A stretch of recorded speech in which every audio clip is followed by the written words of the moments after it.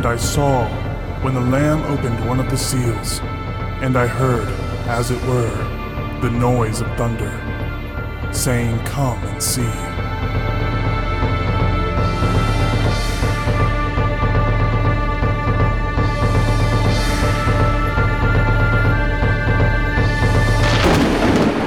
Noise of Thunder Radio with Christian J. Pinto.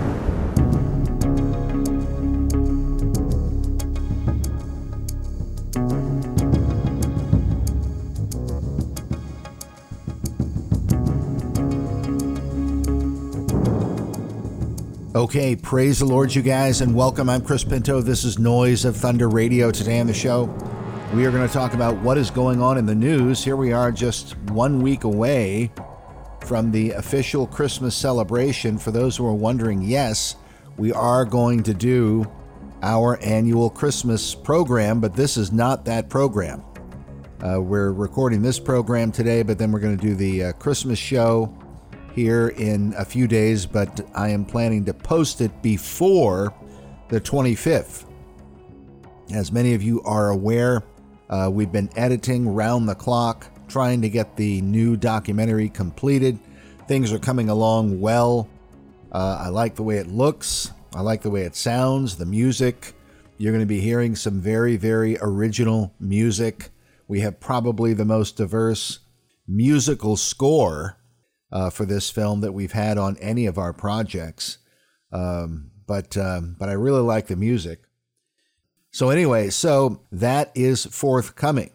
All right, so today on the program, we are going to talk about a number of major stories that are happening. Probably the number one story for our Noise of Thunder radio audience would be the fact that Pope Francis, the first Jesuit pope in Roman Catholic history, has now given the okay for priests to give their blessing to same-sex relations or same-sex unions.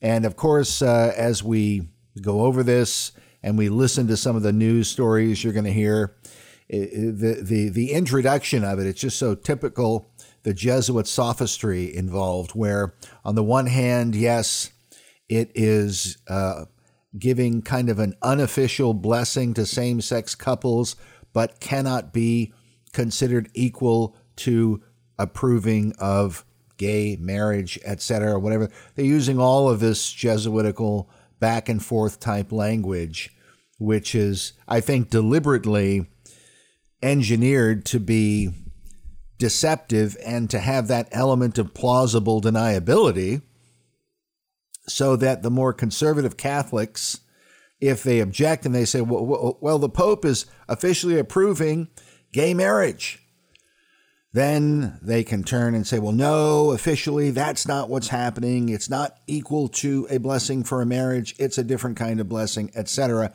And so there's all of this intellectual juggling and rhetoric that is endlessly confusing, and I think deliberately engineered to be so.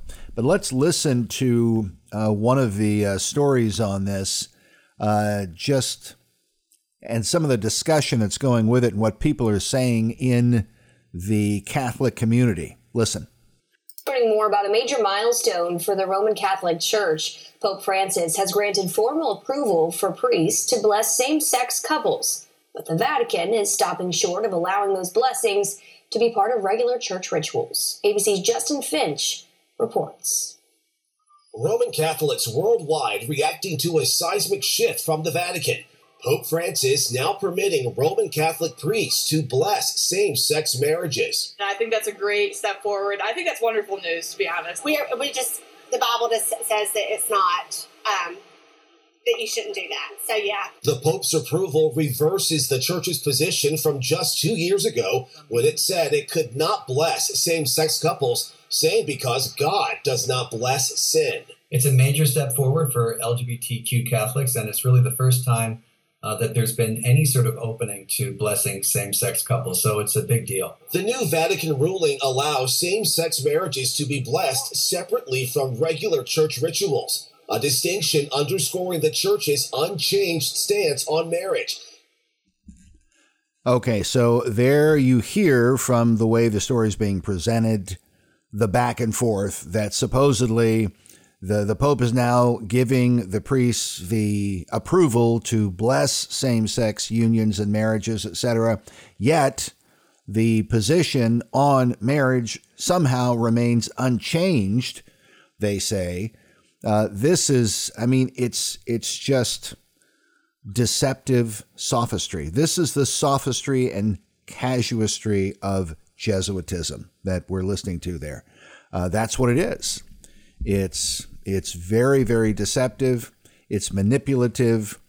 And of course, what they're eventually going to do, they're going to progress this thing just like when Bill Clinton put gays in the U.S. military through the don't ask, don't tell policy that allowed them to put gays into the military and then say, well, don't ask and you don't tell.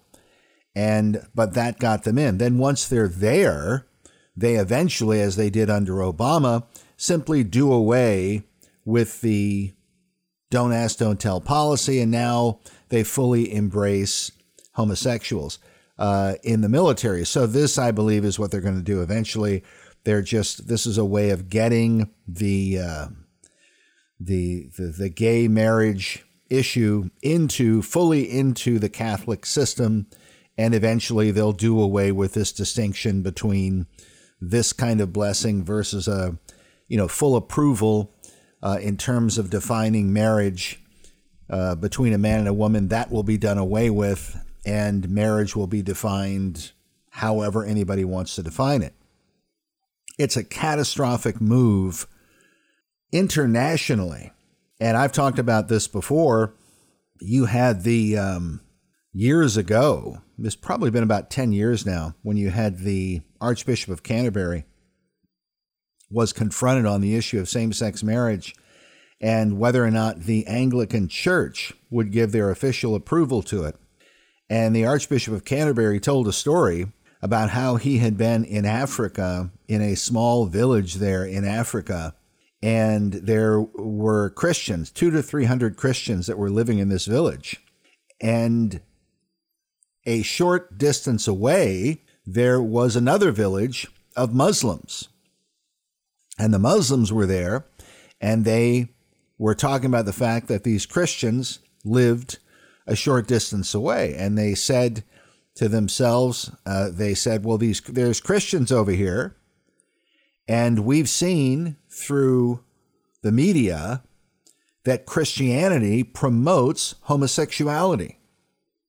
So if we let these Christians live next to us, then they are going to come over here and try to turn us all into homosexuals. So they took up arms, went to the Christian village, and wiped out, mass murdered over 200 Christians in that village because the Western world, Western media, is being allowed to give the impression, the false impression, that Christianity somehow or other approves of homosexual practices, when in fact that is a false testimony.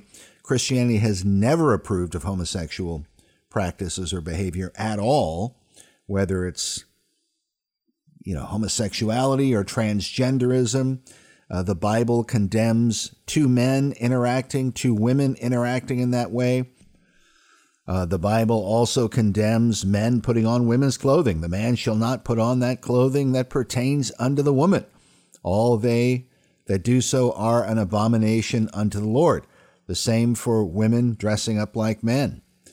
This is specifically and repeatedly condemned in the Scripture. So it's simply a false impression. And I personally believe that, if anything, laws should be passed to forbid mainstream media from promoting the idea of LGBT as some kind of a Christian behavior. But to make it clear that, no, this is not Christian behavior. Christianity has always banned and forbidden this kind of behavior because it's forbidden in the Bible. But the false witness, think about what the Bible says, that among the things that God hates is a false witness speaking lies. People, at least on that one occasion, according to the Archbishop of Canterbury, people who profess to be Christians have been murdered because of this false testimony.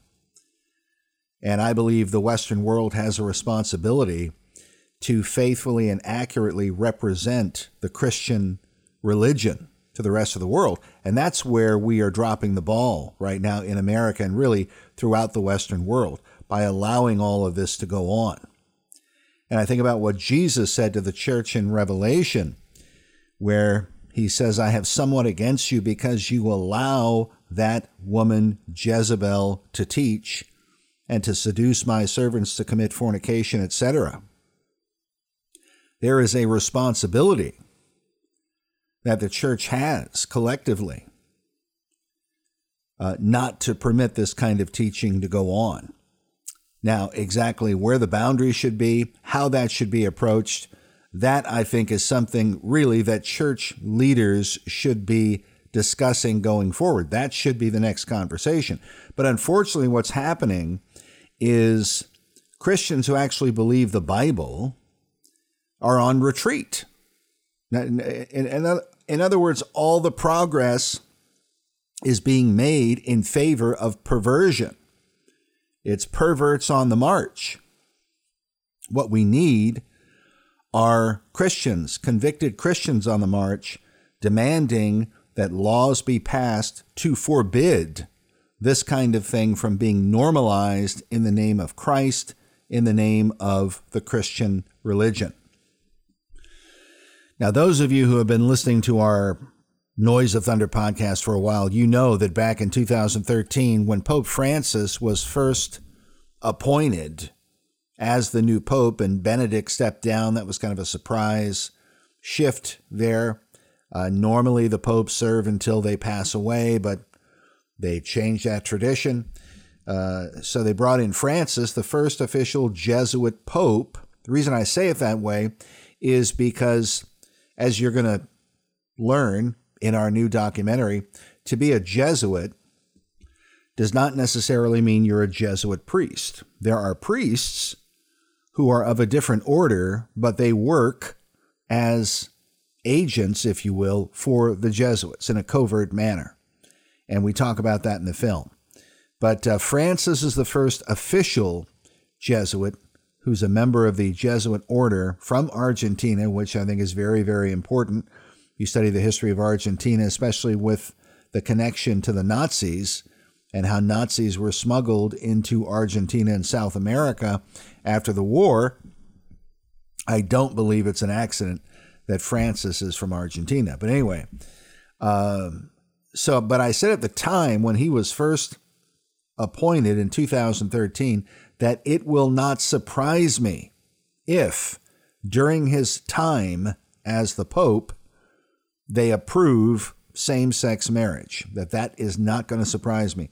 I couldn't predict exactly whether or not it would happen, but there's no question that everything Francis has done has been toward promoting the whole idea of gay marriage and the LGBT agenda. Of course, he elevated the Jesuit James Martin with this recent synod that they had and gave him an official position that ordinarily somebody as controversial as he is would not obtain.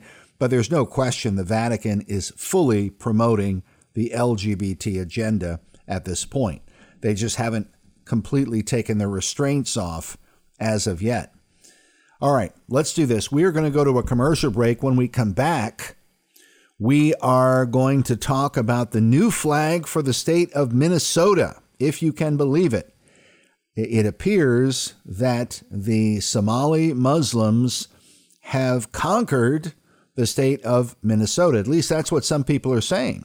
They're saying that the state of Minnesota has now been claimed by Islam or the Somali Muslims because the state flag seems to represent at least two flags in Somalia. We'll talk about that after the break. We're also going to talk about a new trailer that's been released called Civil War that seems to predict a civil war in the United States of America in the not too distant future. We're going to talk about both of those issues when we come back right after this.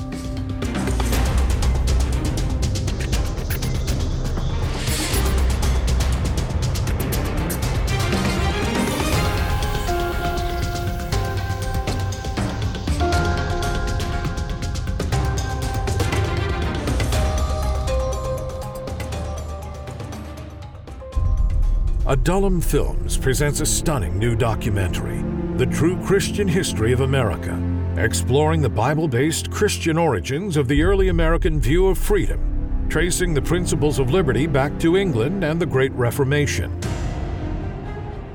For many years, our schools have taught that the founding of our republic was from the Deists or the Enlightenment in France. But is that truly the case?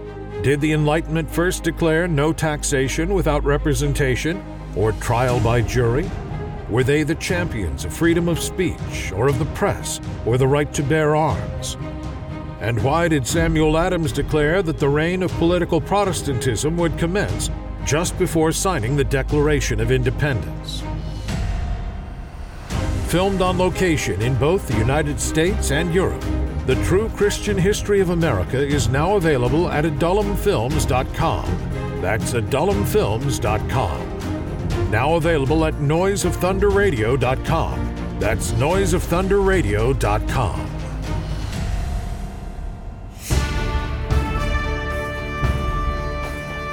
Adullam Films presents an exciting new documentary, Bridge to Babylon, Part 3 in an award-winning series on the untold history of the Bible. Dr. Jack Moorman calls it a masterful presentation of what is the single most important issue facing Christians today, the defense of the Bible as the Word of God. Why was the Bible changed in 1881? Why have so many churches abandoned biblical inerrancy? And what direction are scholars taking the Scriptures today?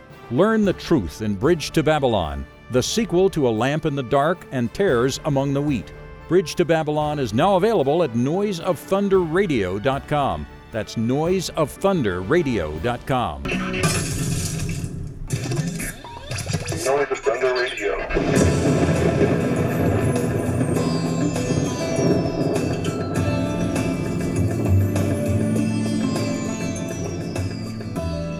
Okay, we are back. Praise the Lord, you guys. I'm Chris Pinto. This is Noise of Thunder Radio. Today on the show, we've been talking about this new revelation with Pope Francis. And what is this going to mean for the Catholic Church in America? I mean, you've already got people who have been saying for the longest time that there's going to be a new reformation within the Catholic Church, because you have a lot of conservative Catholics who are not... They're not going along with what's happening. They're not at all happy about it.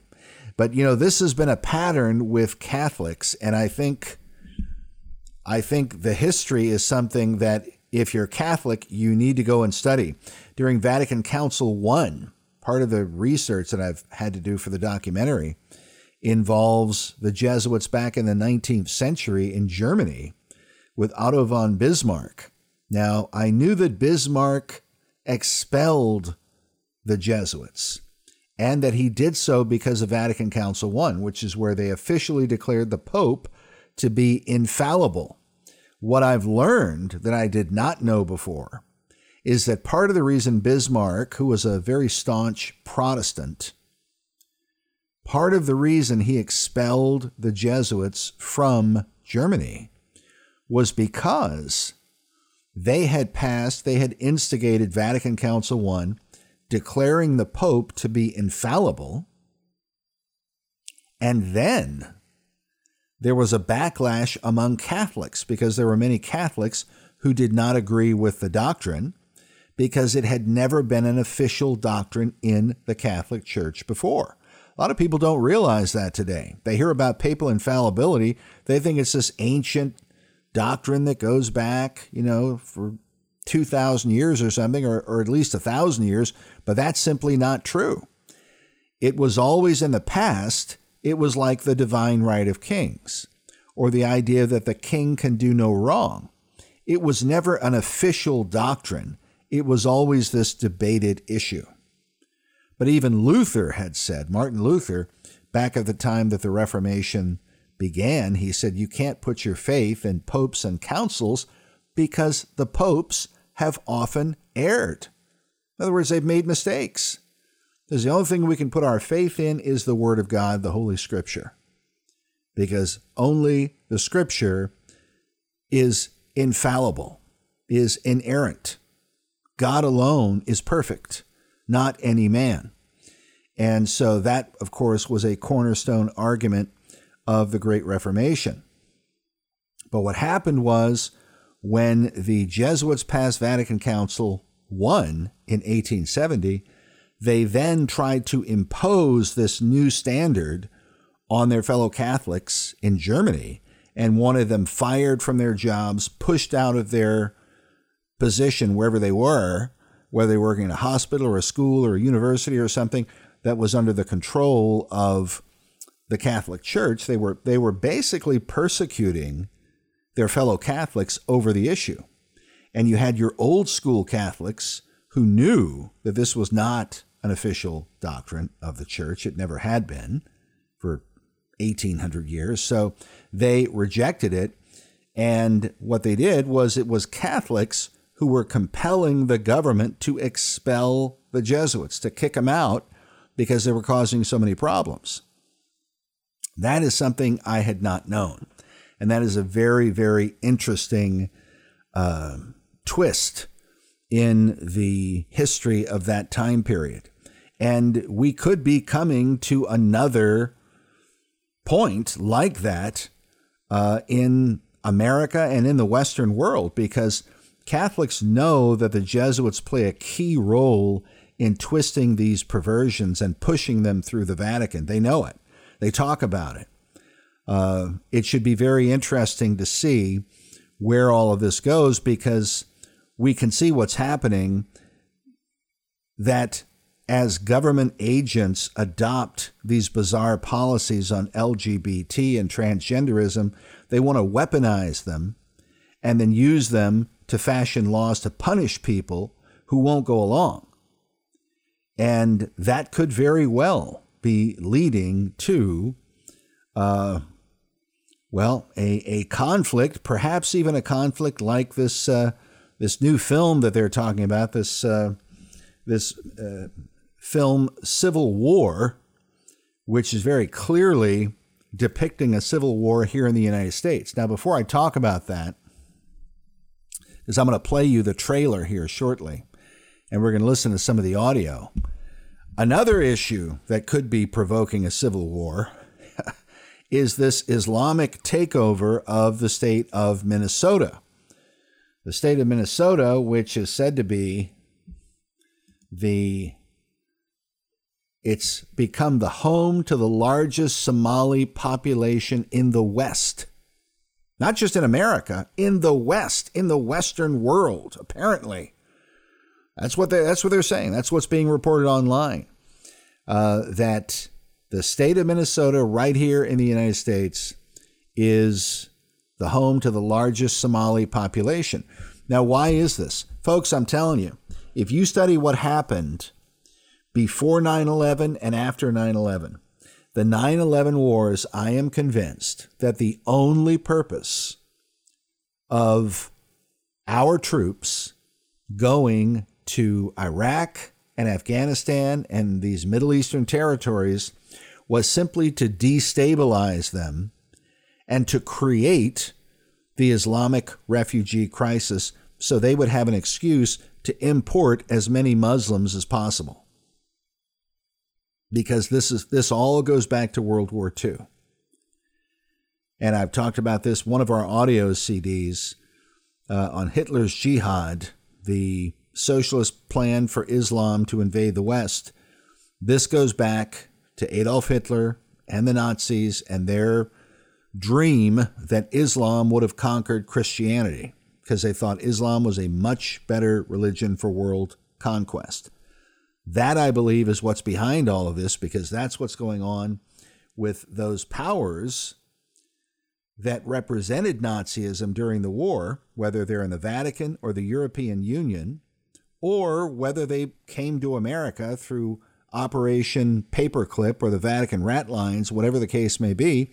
That program, that desire to promote Islam in the next generation and to somehow or other have it supplant or replace Christianity. That is what they're trying to do. Now, they try to get everybody to focus on racial issues. They'll say, oh, the great replacement, they're replacing the white folks. Well, that's partly true. But the real replacement, I believe they want to displace Christianity, and especially Protestant Christianity, because Protestant Christianity is based on the Bible. Political Protestantism, as Samuel Adams referred to it. That's what they want to get rid of. Because political Protestantism is where you get Magna Carta. That's where you get the Petition of Right that protected private property. That's where you get the English Bill of Rights, where the right to bear arms was officially protected. And all of that combined gets you the U.S. Constitution. And that's what they're trying to eradicate. It's not just the culture of Christianity, but it is specifically the laws that put restraints on government and prevent tyranny from happening. But with Islam and Sharia, you don't have those restraints. Islam and Sharia, that is a system of persecution. That is a system of totalitarian oppression. That's what they want. So now the state of Minnesota, if you go look this up online, just go look up the new Minnesota state flag,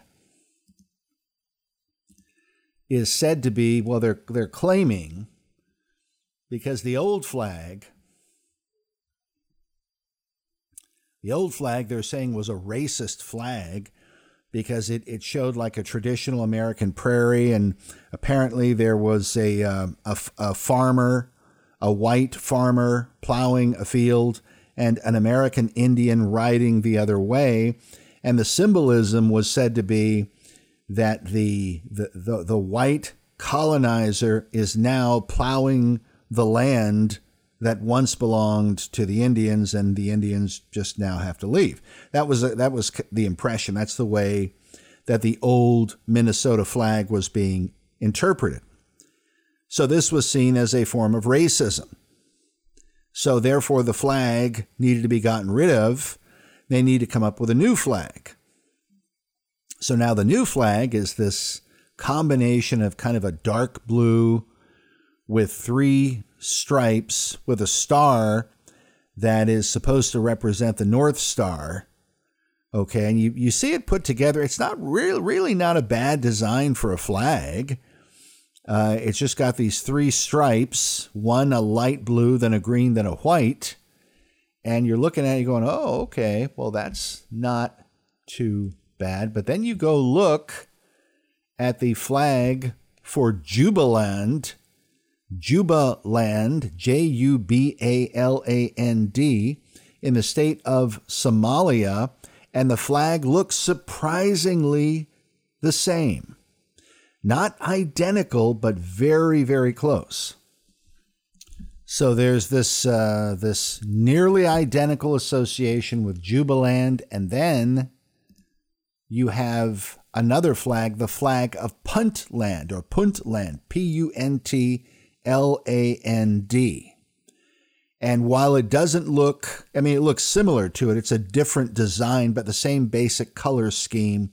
They put the star kind of in the top and the middle of the flag instead of to the left-hand side. It's a slight variation. But Puntland, which is another member state of Somalia, okay, so Jubaland is a member state of Somalia, and then Puntland, another member state of Somalia. Well, Puntland is where Ilhan Omar is from. And so the new flag looks like it is a kind of a new variation of the theme of Somalia. So it's like the Somalis are claiming the state of Minnesota.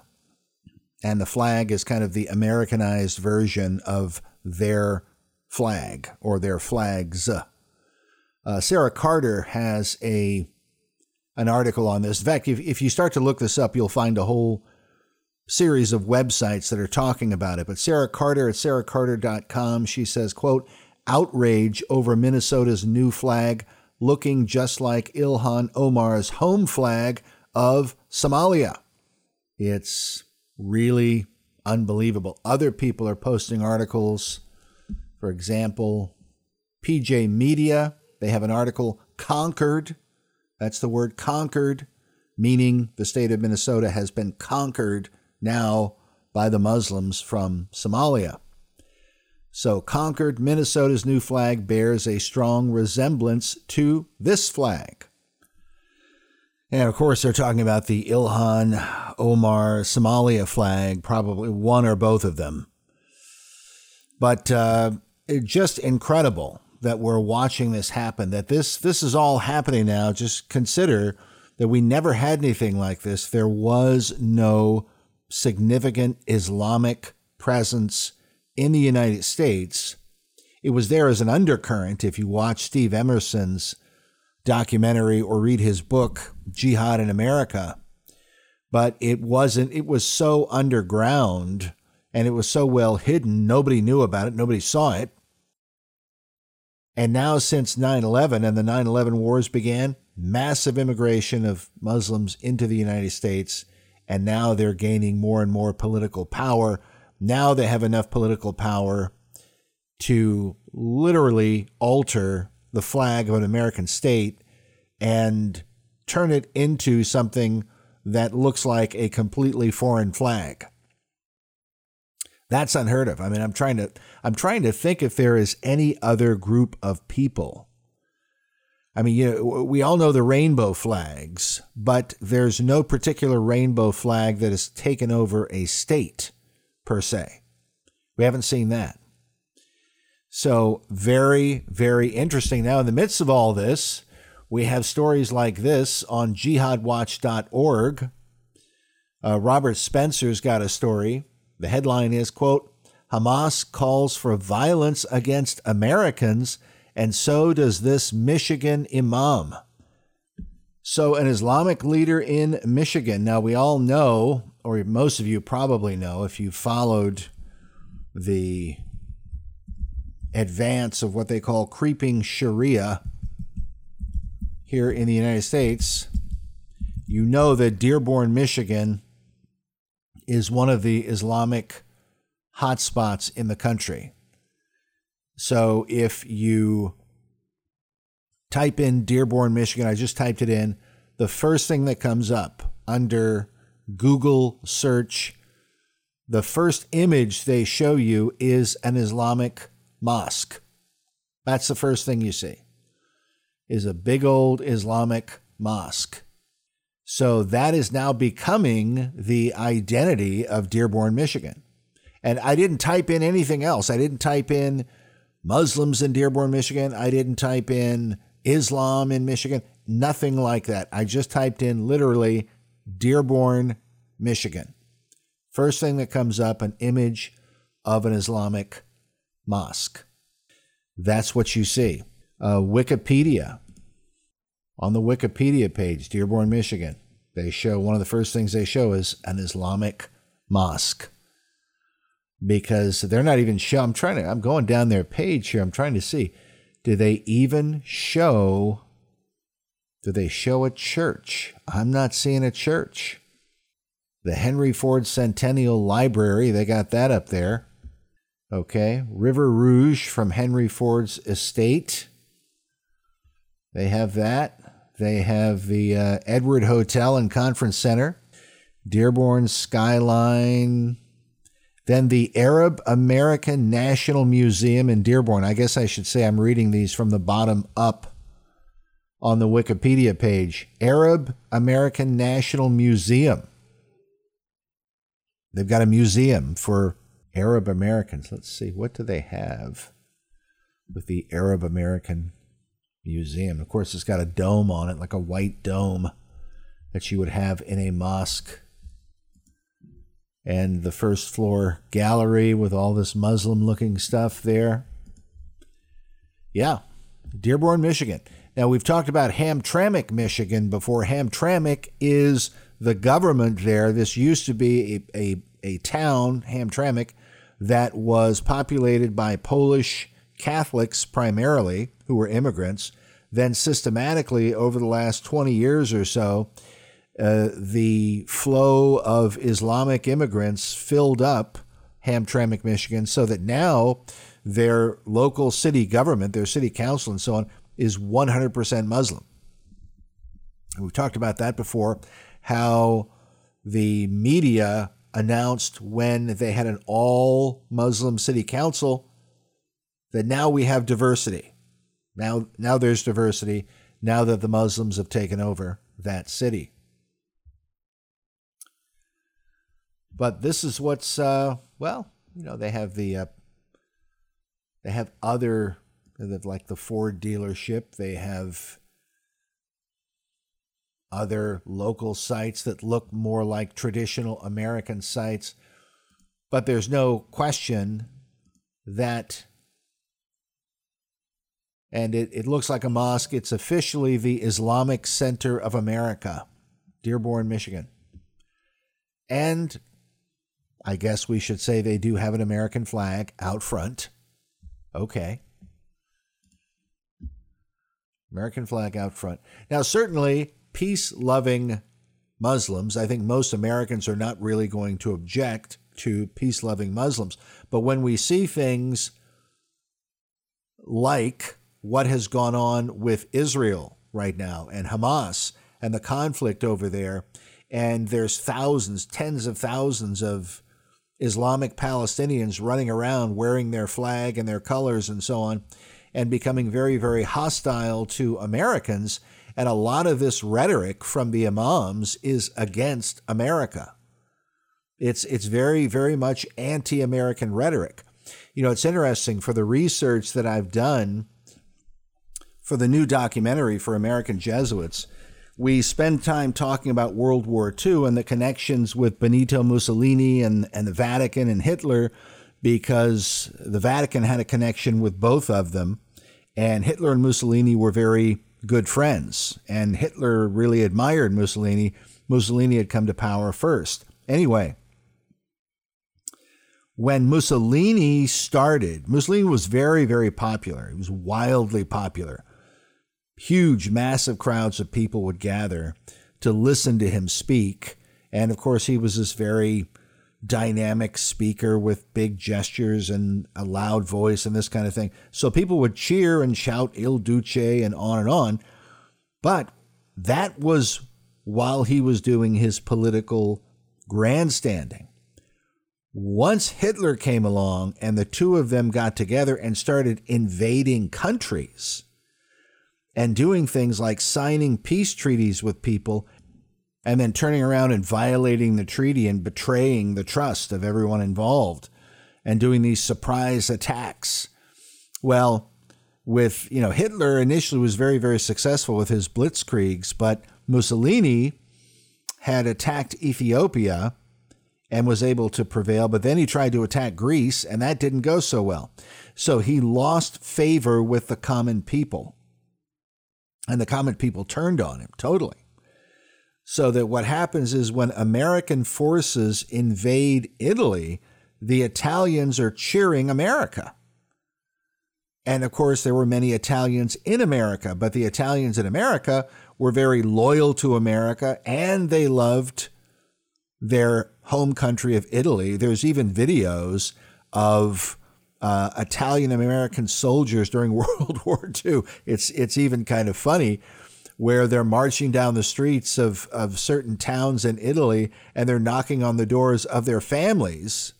And in one video or film, I guess, at that time, they show an American soldier who is an Italian. He knocks on the door, and the door swings open, and it was either his mother or his grandmother, rushes out and throws her arms around him.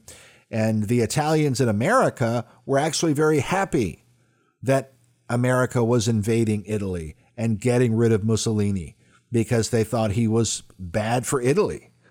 He was a terrible leader. He was leading them into all of these acts of treachery that the Italian people did not want to be part of.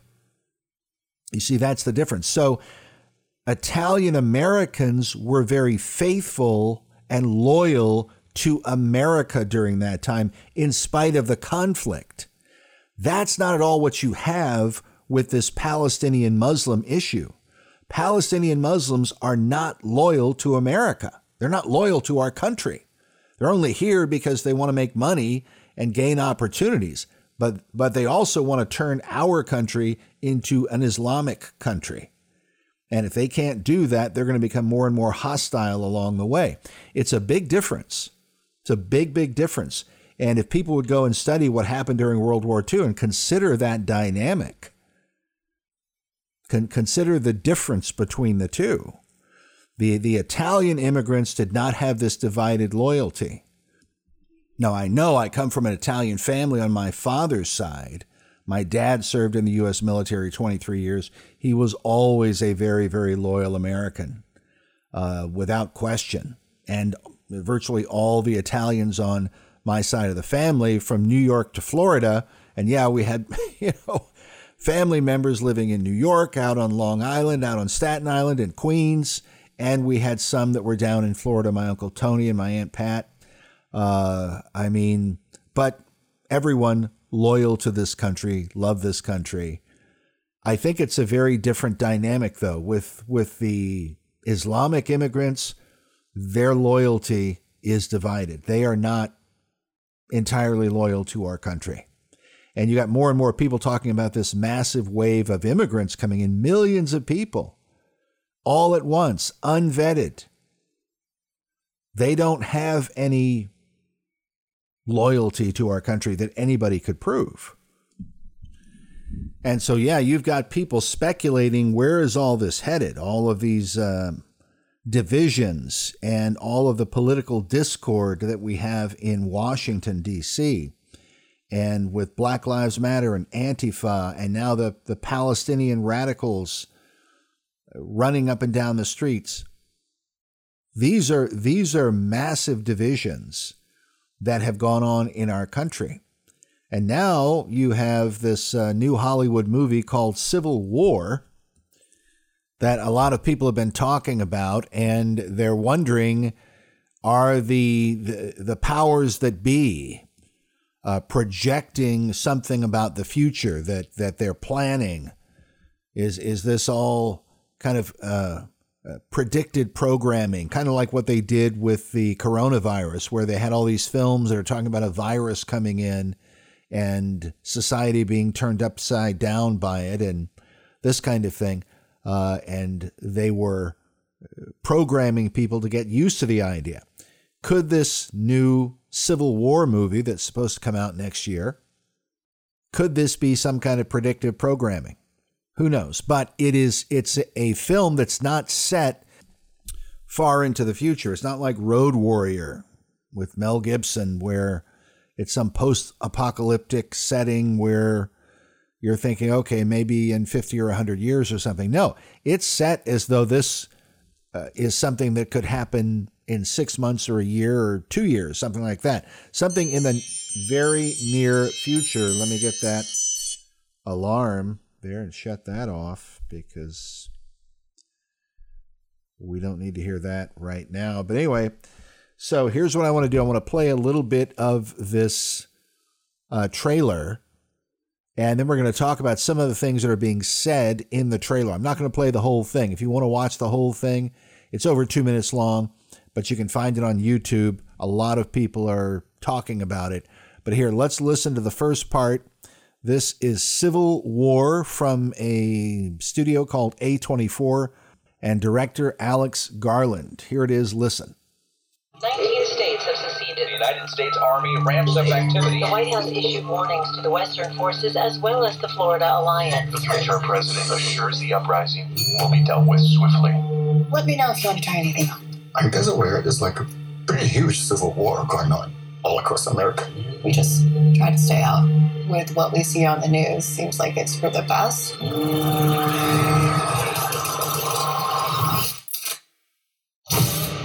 Citizens of America, the so-called Western forces of Texas and California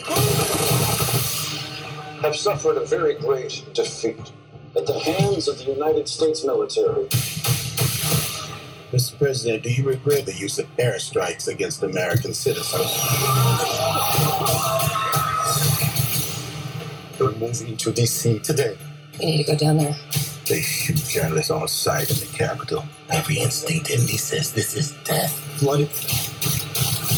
Every time I survive the war zone, I thought I was sending a warning home. Don't do this. But here we are. There's some kind of misunderstanding here. What? We're American, okay? Okay. What kind of American are you? You don't know?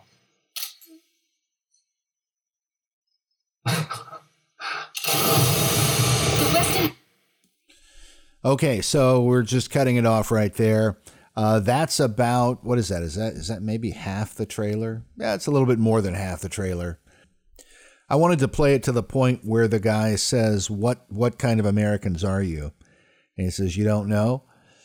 And then they pull their guns up and start pointing their guns in the trailer. And who knows where it goes from there. We'll have to see the finished film. But the reference to the president dropping bombs on the American people, and they ask the question in the trailer, Mr. President, do you regret dropping bombs on the American people?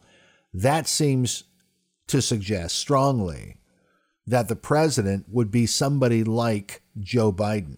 The reason I say that is because it was Biden who made the comment that if you're going to fight against the federal government, you need to get an F-14. You need a fighter plane. Why? Because that's what you're going to be up against. You're going to be up against the U.S. military, and if need be, the federal government will drop bombs on people, apparently. Personally, I think that is kind of a far-fetched scenario. Hopefully we don't find out. But the reason I mention it is it seems to be an idea of civil war very much from a left-wing liberal perspective, and sort of their view of what they think a civil war in America would be, what it would look like. Now, one of the interesting parts of it is where they're in the store, and the guy is saying at the beginning, he's saying, there's like this pretty serious civil war going on, and the girl, she works in the store, and she says, yeah, we just try to stay out of it, And then she says that from what she hears on TV, it sounds like it's necessary. Now, who would say it was necessary? Right now, the rhetoric coming from the left, when they have Black Lives Matter burning down the country, when they have Antifa attacking and assaulting people, they have the Palestinian radicals out tearing down American flags, rioting, this kind of thing. And you have comments coming from the left where at one point in the middle of all this Palestinian stuff, one of them said, well, what do they think decolonization is going to look like? Words to that effect.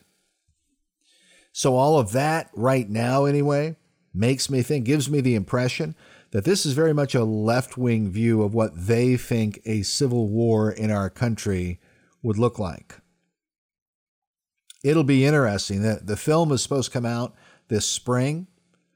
I think it's very interesting, the difference between this film and the original movie Red Dawn. Because in the movie Red Dawn, it's very clear. We're being invaded by the communists, and the Americans band together. They form the Wolverines, and they go out and they fight the enemy. It's more of a clear, hey, we're the Americans. We're fighting the commie invaders. This now is a different view of a war on American soil. It's a civil war where obviously Americans are fighting one against another. It's not an external enemy that's invaded. It's the enemy is within. Very, very disturbing that our country's been brought to this point. As I've said many times before, we need to be in prayer. We need to seek the Lord for what the Lord would have us to do in this time. Now, a lot of people are not taking the film overly seriously. A lot of people don't really think it's a realistic view of something that would actually happen anywhere in the near future. But it's very interesting that the powers at work in our system are releasing films like this. And yes, we're going to show you in our new film, American Jesuits, when we talk about the Jesuits and the deep state, we're going to show you that the deep state, in what I believe is modern Jesuit theater, has a massive amount of control over Hollywood and the films that are being produced.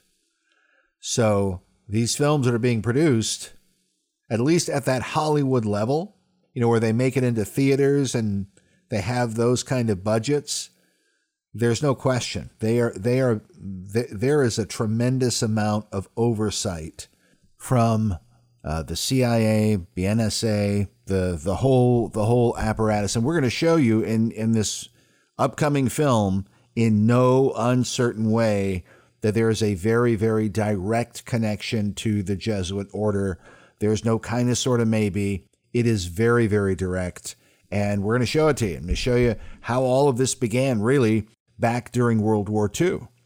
A lot of people don't realize that our intelligence network, going back to the OSS, was involved with Hollywood filmmakers right from the beginning. I mean, it's just an incredible story. It's incredible. But that is just one part of American Jesuits that we're going to be showing you in this upcoming film. But I think it has something to do, although I really don't know what these deep state powers are up to, why they would want a film produced called Civil War. Although if we assume that Rome and the Vatican is behind it, if we assume that line of thinking, and that the real war that's happening is happening at our southern border. I mean, there's destabilization going on politically through the courts and through the schools and that kind of thing. But the practical war are these millions and millions of illegal aliens that are coming into the country every single day. And this, of course, we believe is the process of irredentism, immigration warfare against the United States. And I think a lot of people don't realize how long this has been going on. I stumbled on some information from the book by Paul Serap, Who Killed Abraham Lincoln, where Paul Serap talks about Charles Chineke and all the information showing that his testimony about the Jesuits killing Lincoln is almost certainly correct. But then Paul Serap goes on, he has a section of the book where he's talking about Rome in the world today, what's happening in modern times. Anyway, I'm just going to read a couple of lines here. This has to do with the situation of the systematic illegal immigration into our country. And this quote goes back to 1995. Listen to this. So here's what Paul Serap writes. He says, quote, "Statements by prominent University of California professor Armando Navarro agree with Spencer's comments." Okay? And he's quoting somebody named Spencer, who is a Glenn Spencer, president of Voices of Citizens Together, etc. That and what this guy Spencer had said is that if this illegal immigration continues, he says, quote, "I believe that it will be irreversible and that it will most certainly lead to a breakup of the United States." Okay, so that's what this guy Glenn Spencer said back in 2002. So that's the Spencer. So then he goes on and he says, statements by prominent University of California professor Armando Navarro agree with Spencer's comments. In a 1995 speech, Navarro declared that the U.S. Southwest is being changed. Power is being steadily transferred into Latino hands, making possible the self-determination of the area and even the idea of Aztlan, Aztlan. According to Mexican tradition, Aztlan, the mystical birthplace of the Aztecs, is made up of the land mass that includes California, Nevada, Arizona, New Mexico, and portions of Texas and Colorado. In a more recent interview, Navarro indicated that if democratic and social trends remain the same in the American Southwest, the inevitable result will be secession. Now, I've talked about this before from a slightly different angle, and that is what they call the Reconquista, the reconquest of America by Mexico. We're gonna just give you a brief little bit of history. Let's go back to the American Civil War. Symbolically, what are they doing? Right now they are trying to tear down the Civil War monument, the Reconciliation Monument from the American Civil War. Now, during the American Civil War, what happened in the first American Civil War? We all know about the North and the South and the Confederates and the Union, etc. What a lot of people are not aware of is Cinco de Mayo. Cinco de Mayo is actually a celebration of the Battle of Puebla, and really what was called the First Battle of Puebla. That's Cinco de Mayo, May 5th. And that's really a celebration of when the Mexicans defeated the French who had invaded Mexico and tried to conquer it. Now, according to Charles Chineke, the Roman Catholic priest who was the friend of Abraham Lincoln back in the 1800s, and who believed that Rome and the Jesuits were behind the assassination of Lincoln, according to Chineke, the reason the French were invading was because they were in cahoots with the Pope. And this was kind of a French and papal, and this is France under Napoleon III, not to be confused with the original Napoleon, but a later Napoleon III, working with the Vatican, and supposedly they had envisioned this Mexican empire that was going to include Mexico and presumably part of the United States of America. And to make this deal happen, the French were going to invade Mexico, hopefully conquer it, and then keep going north into the U.S. and help the Confederacy defeat Abraham Lincoln. But of course, it didn't happen because when they got to the Battle of Puebla, they were defeated by the Mexicans. And that really completely sabotaged their whole plan, because here they're thinking they're going to win. They didn't win. They end up losing. They come and they fight the second Battle of Puebla. The French won the second time and they occupied Mexico City, but still it weakened their forces. They were not able to move as easily through Mexico as they had hoped. And then once the American Civil War comes to an end, what happens is the United States begins to send financial aid and arms down to Mexico to help them defeat the French. And it would appear, I've still got to research a lot of this, but you can just go read kind of a general outline online. It appears that the U.S. government was aware of the danger of having France come up through Mexico, and that, yes, they quite possibly, probably, were going to be in cahoots with the Confederates.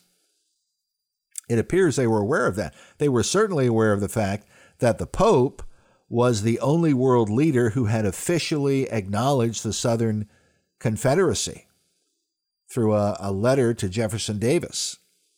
So, and there's all kinds of controversies that went on during the first American Civil War. I find it very interesting that right now the radicals want to tear down the Reconciliation Monument from the Civil War. Tear that down. Why would they want to tear that down? It's almost like they're trying to revive the Civil War. And we need to understand that there was a lot more going on than just the North and the South. There was the interest of the Vatican, the Jesuits. They were both in favor of the slave trade. And the French, of course, were involved because they were envisioning this Mexican empire. Is it possible that the powers of Europe are in cahoots with Rome once again? Are they trying to provoke another civil war here in the United States? Who knows? But there are historic elements at play. And there's no way around it. We are having a civil war. It's kind of an unofficial civil war because we're being massively invaded by these millions of aliens at the instigation of the Democratic Party. And as we discussed with my interview with Doug Thornton, the men who are coming across are fighting age men. Overwhelmingly, fighting age men are crossing the border. There are very few women and children. There's all this emphasis supposedly on the women and the children, but the reality is the overwhelming majority are fighting age men who, in theory, could be turned into an armed force in a very short period of time and be organized and fighting against we the people, fighting against our country. That's why the question from this trailer, what sort of American are you? That's a very interesting question. So who knows? We'll have to see the whole film, and we'll have to see how events unfold here in 2024. But in spite of these things, we remember that our hope is in God and in the Lord Jesus Christ. Remember, the scripture says God always causes us to triumph in Christ Jesus our Lord. Praise the Lord. All right, brethren, that is going to do it for us today. That is our show. We'll stop it there, but we will be back next time. Until then, God bless you guys. I'm Chris Pinto, and you've been listening to Noise of Thunder Radio.